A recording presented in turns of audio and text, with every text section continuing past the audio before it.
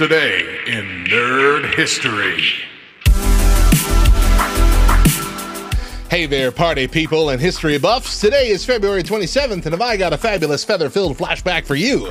Cast your imagination back to 1857 to the vibrant streets of New Orleans, where the city's very first Mardi Gras parade burst into life. Picture this, the mystic crew of Comus takes to the streets, their floats and costumes a dazzling spectacle inspired by the epic scenes of Milton's Paradise Lost. It was more than just a parade, it was a flamboyant declaration of fun, fantasy, and the art of celebration.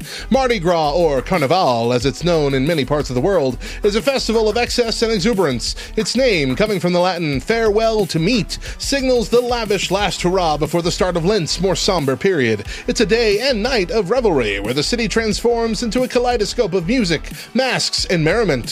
For more intriguing tales and nuggets of nerddom, make sure to check out lovethynerd.com/nerdhistory for your daily dose of knowledge with a side of fun. And don't miss this week's episode over at lovethynerd.com/nerdhistorypod, where we're taking an electrifying journey into the nerd history of the Nintendo Switch. We'll explore how this groundbreaking console changed the game, making it possible to play epic adventures anytime, anywhere. So tune in and let's get our geek on as we celebrate the innovation and imagination that keeps us all playing.